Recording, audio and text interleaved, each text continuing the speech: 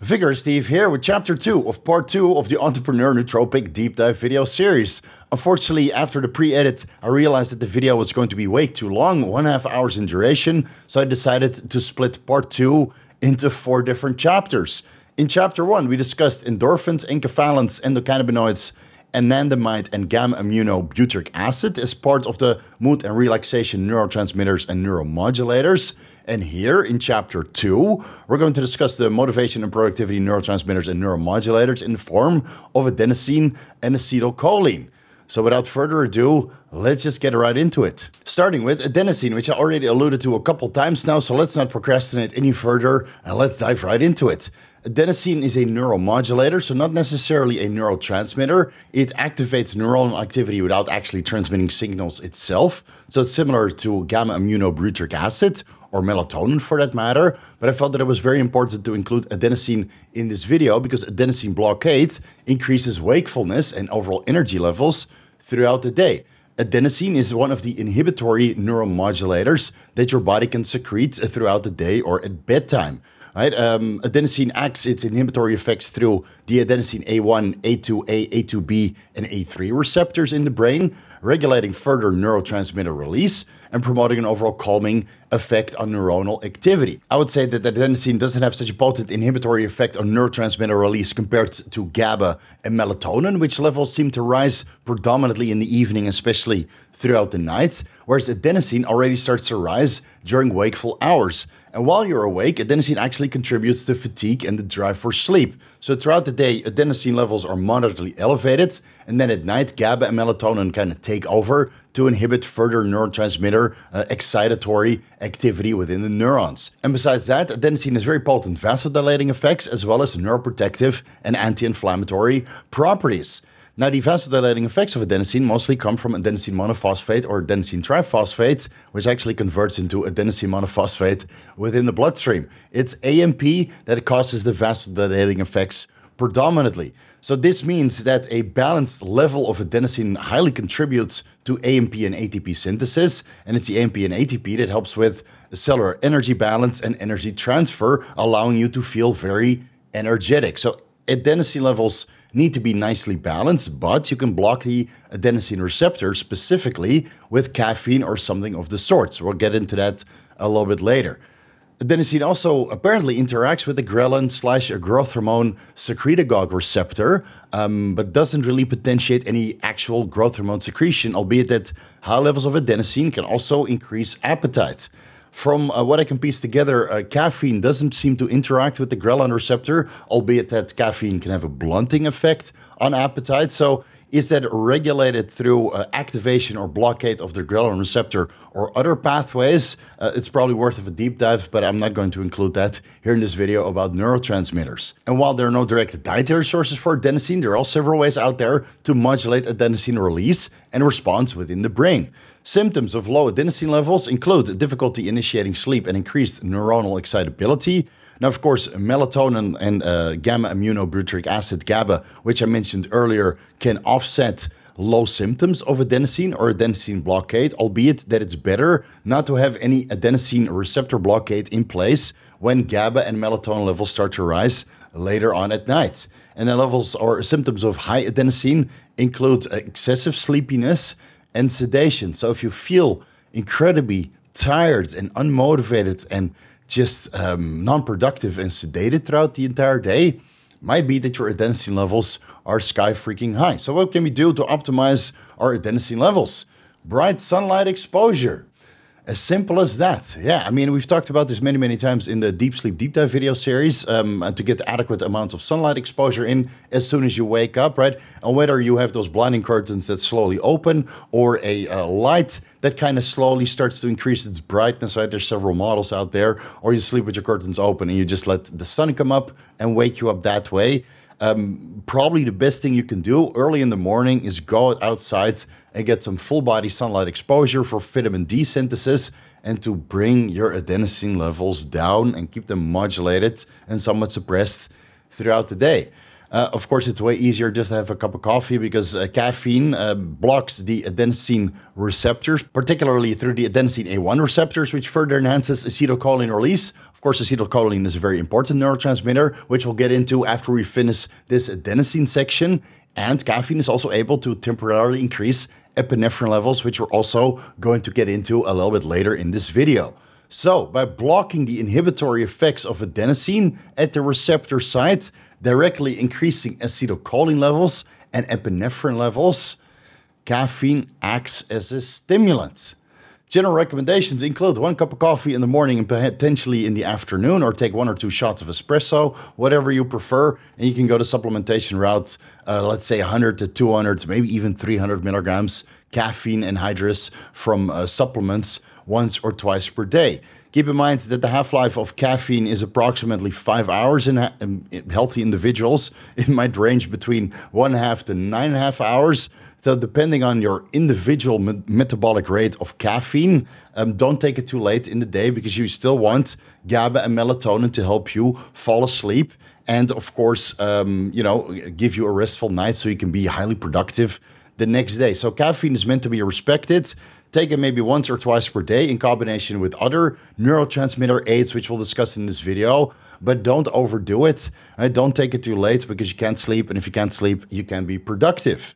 Besides that, and this is going to make a comeback at a multitude of different neurotransmitter segments of this video, L-theanine, which is an amino acid found in tea leaves, especially green tea. And it's known for its relaxing and calming effects. And it has a multitude of different effects on neurotransmitters, including adenosine. Now, I know what you're going to say, Steve, why in the hell would I take a stimulant together with a calming agent? Well, it's very simple. If you do everything right, all of your neurotransmitters are upregulated and optimized, but you get stimulated in a very broad sense. So you need to narrow that. And instead of having all of this excitatory action going on in your brain and being completely discombobulated, unable to really focus where to put all of this newfound energy, you need to narrow your field of vision. And L-theanine does that directly by balancing all of the neurotransmitters that are now being basically upregulated, right? So L-theanine basically narrows your vision so you could completely focus on the tasks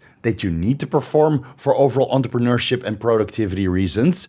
And if you basically take this entire stack without the L-theanine, you'll find that you might be a little bit all over the place. So basically, long story short, I would say that L-theanine is the great balancer of all of these over-the-counter supplements to enhance neurotransmission, right? Allowing you to be highly focused, tunnel vision-like. So my recommendations would be to take L-theanine alongside many of these neurotransmitters, which we're going to discuss, 100 to 200 milligrams in the morning, and then another 100 to 200 milligrams in the evening, because if you don't take the excitatory aids, which we'll discuss in this video, right, the caffeine and things to upregulate glutamate, for example, or norepinephrine, epinephrine levels, if you take L-theanine before bed and all of those upregulatory, excitatory neurotransmitter aids are not in place, then L-theanine can be quite sedating, especially in combination with GABA and melatonin. Moving over to acetylcholine, which is one of the most important neurotransmitters that we're going to discuss.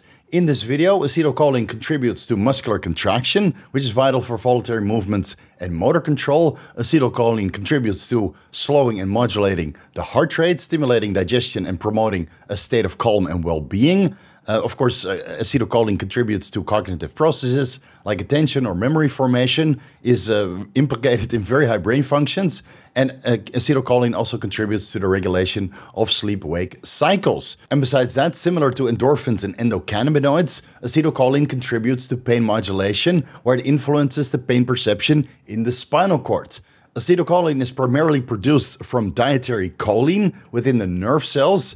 There's an enzyme called choline acetyltransferase, which converts dietary choline into acetylcholine, which is, of course, primarily active in the central nervous system, especially in the brain. So this means that you can directly influence the levels of acetylcholine in the brain and central nervous system by increasing dietary choline intake.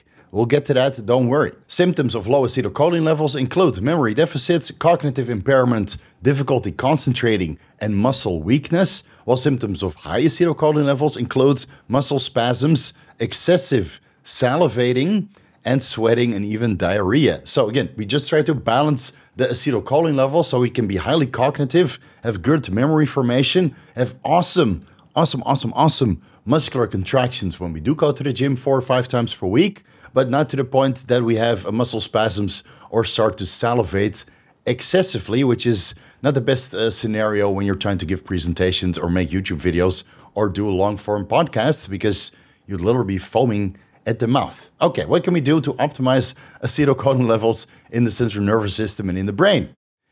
You can follow a good diet and have a healthy gut microbiome. So follow an elimination diet that focuses on freshly cooked foods that are easy to digest and provide a broad load of various macro and micronutrients and containing a good amount of choline. So choline-rich foods include egg yolks, whole eggs, beef liver, chicken liver, turkey liver, right? So whole eggs and liver is basically the way to go. Salmon, cod, tilapia, lean beef, lean pork, chicken breast, turkey breast, milk, yogurt, shrimp, other shellfish, peanuts, almonds, sunflower seeds, tofu, and soybeans, including Brussels sprouts, broccoli, and quinoa. So basically, if you want to upregulate your acetylcholine levels, just eat a little bit better, bro. And otherwise supplement with choline, which is the dietary precursor to acetylcholine, right? So we already went over the choline-rich foods, but you can supplement with choline, let's say 500 milligrams to 1,000 milligrams upon waking and before bed, 1,000 to 2,000 milligrams supplemental choline alongside of the dietary choline that you get.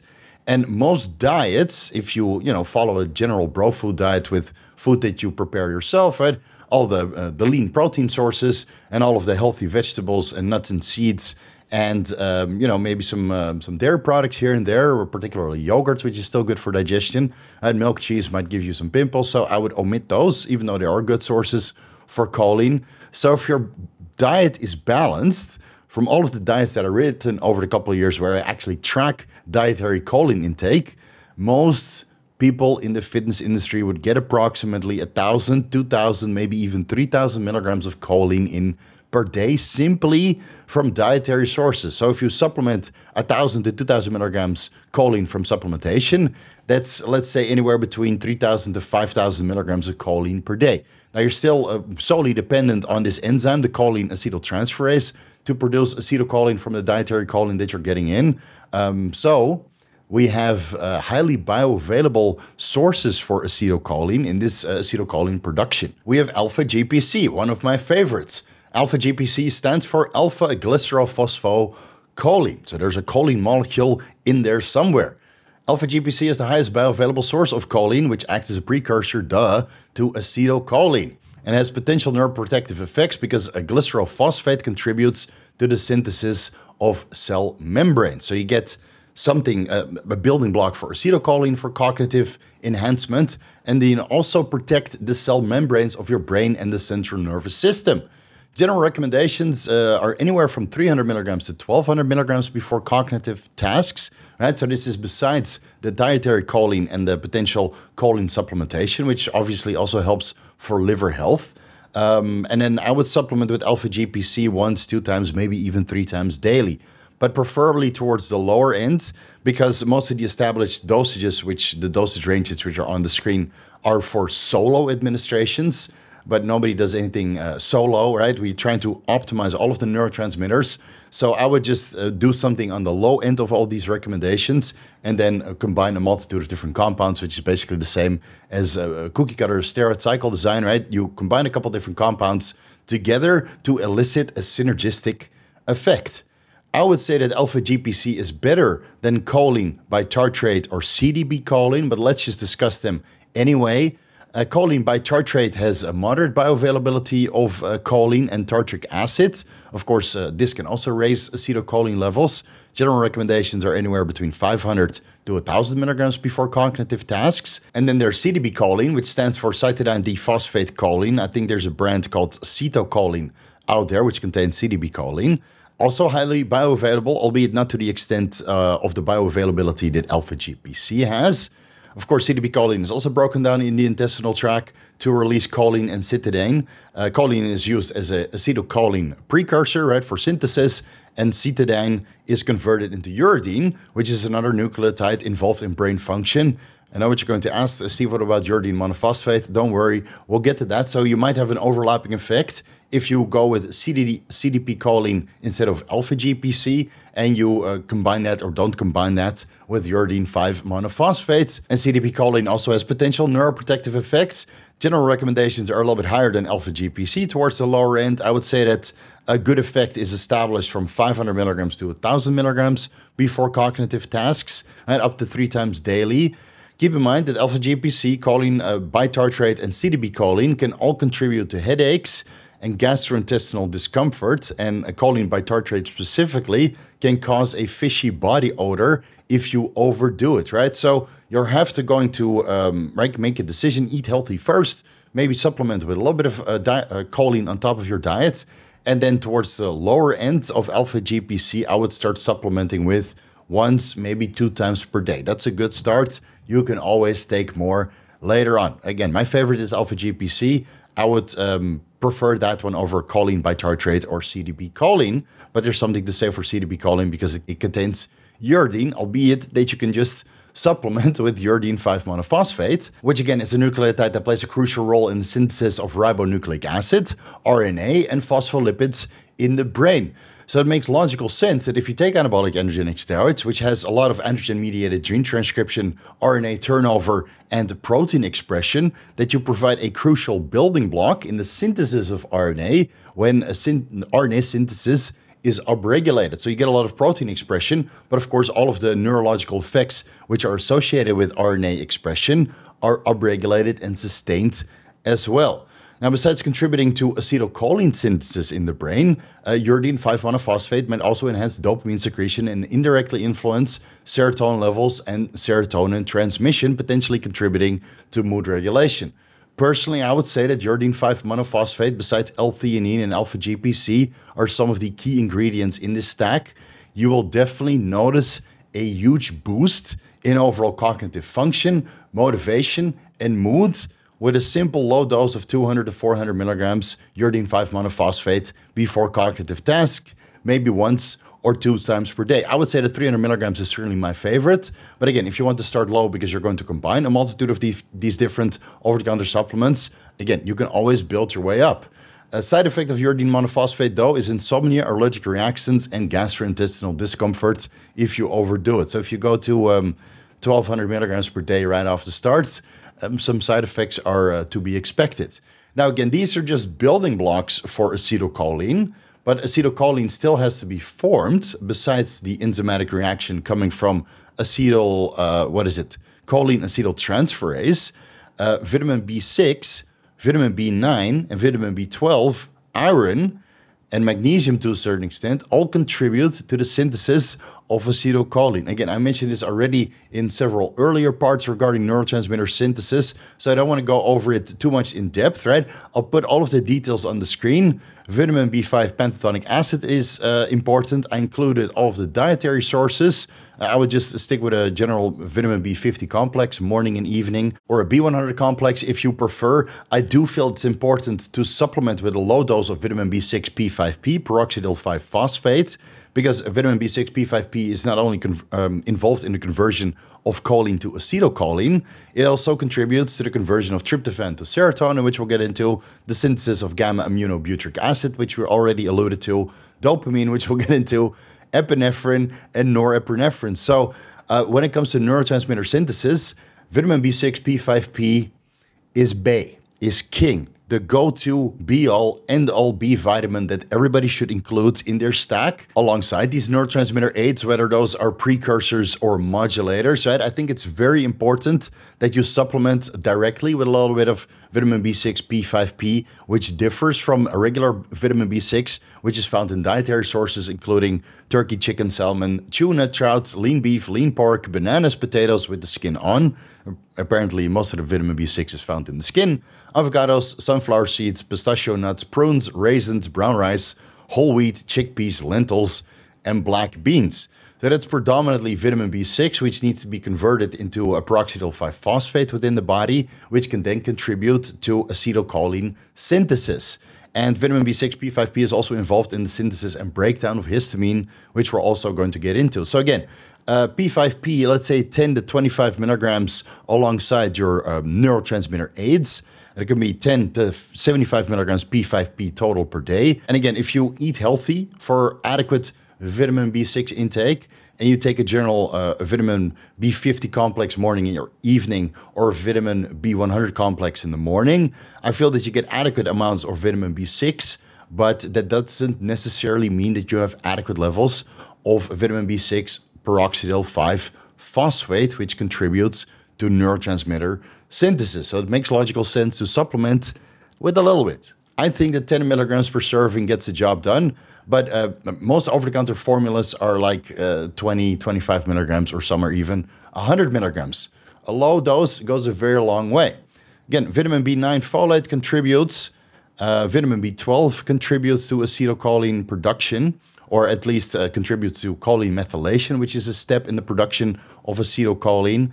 Most people would get adequate amounts of vitamin B12 from dietary sources, or a B50 or B100 complex. Iron also plays a crucial role in the synthesis of acetylcholine, as well as dopamine, epinephrine, norepinephrine, serotonin, gamma-aminobutyric acid, glutamate, enkephalins, and endorphins. So it makes logical sense to make sure you have a diet with a good amount of iron. Doesn't mean you have to eat a boatload of beef and go full carnivore, right? Beef only every single day, to the point you get iron overload. Food rich in heme-iron obviously includes beef, lamb, pork, liver, chicken, especially the darker meats of chicken and turkey, and salmon, tuna, sardines, clams, oysters, mussels, and shrimp. So I would say just eat healthy, maybe add in a little bit of beef liver and steak to your diet. But if you take anabolic androgenic steroids at higher concentrations, you don't want to overdo the iron, because otherwise your hematocrit red blood cells and the hemoglobin concentration will go up quite a bit. So now you need to donate blood, and right, we go into this roller coaster of overdonations and supplementation to keep everything balanced. So a balanced diet will probably get the job done. Include a little bit of beef liver and steak if you have to. And otherwise, if you're drug-free and you're iron deficient, right, which you can see on your serum iron levels, maybe supplement for a while with 18 to 36 milligrams iron ferrous bisglycinate morning and evening, right? But ideally, you split up the dose, so 18 milligrams in the morning, 18 milligrams in the evening. Now, again, like I alluded to before, the side effects of high iron levels are polycythemia, impaired zinc or copper absorption, which is particularly the case if you overdo the iron supplements. And the iron supplements can also cause constipation. So I would rather lean towards a little bit more beef liver and steak with your diet. And then if iron levels are sufficient, you'll see that red blood cell count, hematocrit, hemoglobin concentrations are just perfectly normal, as well as the synthesis of all of these neurotransmitters that iron contributes to. Omega-3 fatty acids, particularly DHA, supports acetylcholine release within the brain. So you can eat salmon, mackerel, sardines, herring, anchovies, trouts, albacore, tuna, free-range whole eggs, chia seeds, flaxseed oil, walnuts, hemp seeds, edamame, and seaweed, all reasonably high in omega-3s, but you can just go with the over-the-counter supplement, obviously. 500 to 800 milligrams EPA and DHA from fish oil with meals. So that's 2,500 milligrams to 4,800 milligrams EPA and DHA per day. Start low, build your way up, because fish oil can also contribute to thinning the blood, and it has very potent anti-inflammatory properties. So you might not want to overdo it right off the start, and it really depends on your overall energy expenditure, the demand that you have in your body, and what else you're eating and supplementing with. Now, we already mentioned caffeine, which blocks the adenosine receptors, especially the A1 adenosine receptors, which then concurrently enhances acetylcholine release. So that's something you can look into if you want to upregulate the acetylcholine levels within your brain. And then there's ginkgo biloba, ginkgo extract made from the leaves of the ginkgo tree. Ginkgo biloba is known to increase blood circulation in the brain, so don't combine that with nicergoline, which also increases blood circulation to the brain, but we'll discuss that drug interaction when we get to consecutive parts of the Entrepreneur Nootropic Deep Dive video series, right? Probably part 3 or 4. Ginkgo biloba has antioxidant properties and inhibits platelet aggregation. So if you want to combine ginkgo biloba with fish oil, a little bit of caution is advised, especially if you combine it with aspirin, right? There's some drug interactions here, so please do your due diligence before you start supplementing with ginkgo biloba. Ginkgo biloba increases acetylcholine levels, and dopaminergic neurotransmission, lowering adrenergic neurotransmission, so there's a little bit of an overlap with caffeine there, and ginkgo biloba might increase, albeit that the evidence is a little bit thin, increase serotonin uptake and thus lowering the positive effect that serotonin has in the brain. Personally, I never experienced that because I'm on top of my serotonergic neurotransmission precursors, which we'll get into. That's the L-tryptophan and the 5-HTP. But I would say that ginkgo biloba is pretty low in the priority list of upregulating neurotransmission. Still, general recommendations are anywhere between 120 to 240 milligrams before cognitive tasks, up to 3 times daily. Again, keep it towards the lower end, especially if you do other stuff that might cause drug interactions. Side effects of ginkgo biloba are bleeding risks, headaches, dizziness, allergic reactions, gastrointestinal discomfort. And again, ginkgo biloba might interact with blood thinning medications, anticonvulsants, and antidepressants. So a little bit additional research is required, I would say, albeit that low dosages of ginkgo biloba are reasonably benign and just gives you this increased acetylcholine levels and dopaminergic neurotransmission. Bacopa monnieri, also known as Brahmi, which contains bacosides, and it's these bacosides that have potential mood and cognitive enhancing effects, as well as antioxidant, anti-inflammatory, and neuroprotective properties. The bacosides are thought to enhance neuronal communication by promoting the growth of dendrites and synapses, and it might raise acetylcholine levels by inhibiting acetylcholine esterase, which is an enzyme that would otherwise break down acetylcholine. And Bacopa monnieri might also prevent the depletion of dopamine and serotonin associated with chronic stress. So I feel that Bacopa monnieri is more of an adaptogen than directly contributes to acetylcholine levels, albeit that, of course, Bacopa monnieri might inhibit acetylcholine esterase and thus raise acetylcholine levels in the brain. It's something to look into, albeit that I'll be the first one to say that the evidence on Bacopa monnieri, thin, but it's a reasonably new compound. Maybe there hasn't been so many studies performed on this compound, and later on, as we continue in our nootropic journey, more evidence starts to surface that Bacopa monnieri is the go-to nootropic out of all the nootropics which we're discussing. General recommendations are anywhere between 300 to 600 milligrams before cognitive tasks. Again, up to 3 times per day, albeit that higher dosages, higher intake is associated with fatigue, nausea, and gastrointestinal discomfort. And then the last one, to optimize and enhance acetylcholine levels within the brain, Huperzine A, also known as Huperzia serrata extract, which is derived from Chinese club moss, which also inhibits acetylcholine esterase, which again would otherwise break down acetylcholine. So if you have one option to prevent the breakdown of acetylcholine, instead of going with Bacopa monnieri, I would go with Huperzine A and not combine them together. General recommendations for Huperzine A are 50 micrograms to 200 micrograms alongside choline-containing supplements. So if you go with regular choline supplementation or alpha-GPC or CDB choline or choline bitartrate, I would recommend to supplement with a little bit of Huperzine A to prevent the breakdown of acetylcholine, which ultimately are being raised through these choline supplement precursors. The side effects of Huperzine A are pretty severe, so caution is advised. Start low. You can always build your way up, especially if you combine choline-containing supplements with Huperzine A at higher dosages. Side effects are nausea, diarrhea, insomnia, or muscle cramps. Keep in mind that Huperzine A can interact with some Alzheimer's medications, anticholinergic medications, muscle relaxants, cholinergic agonists, beta blockers, NMDA receptor antagonists, blood thinners.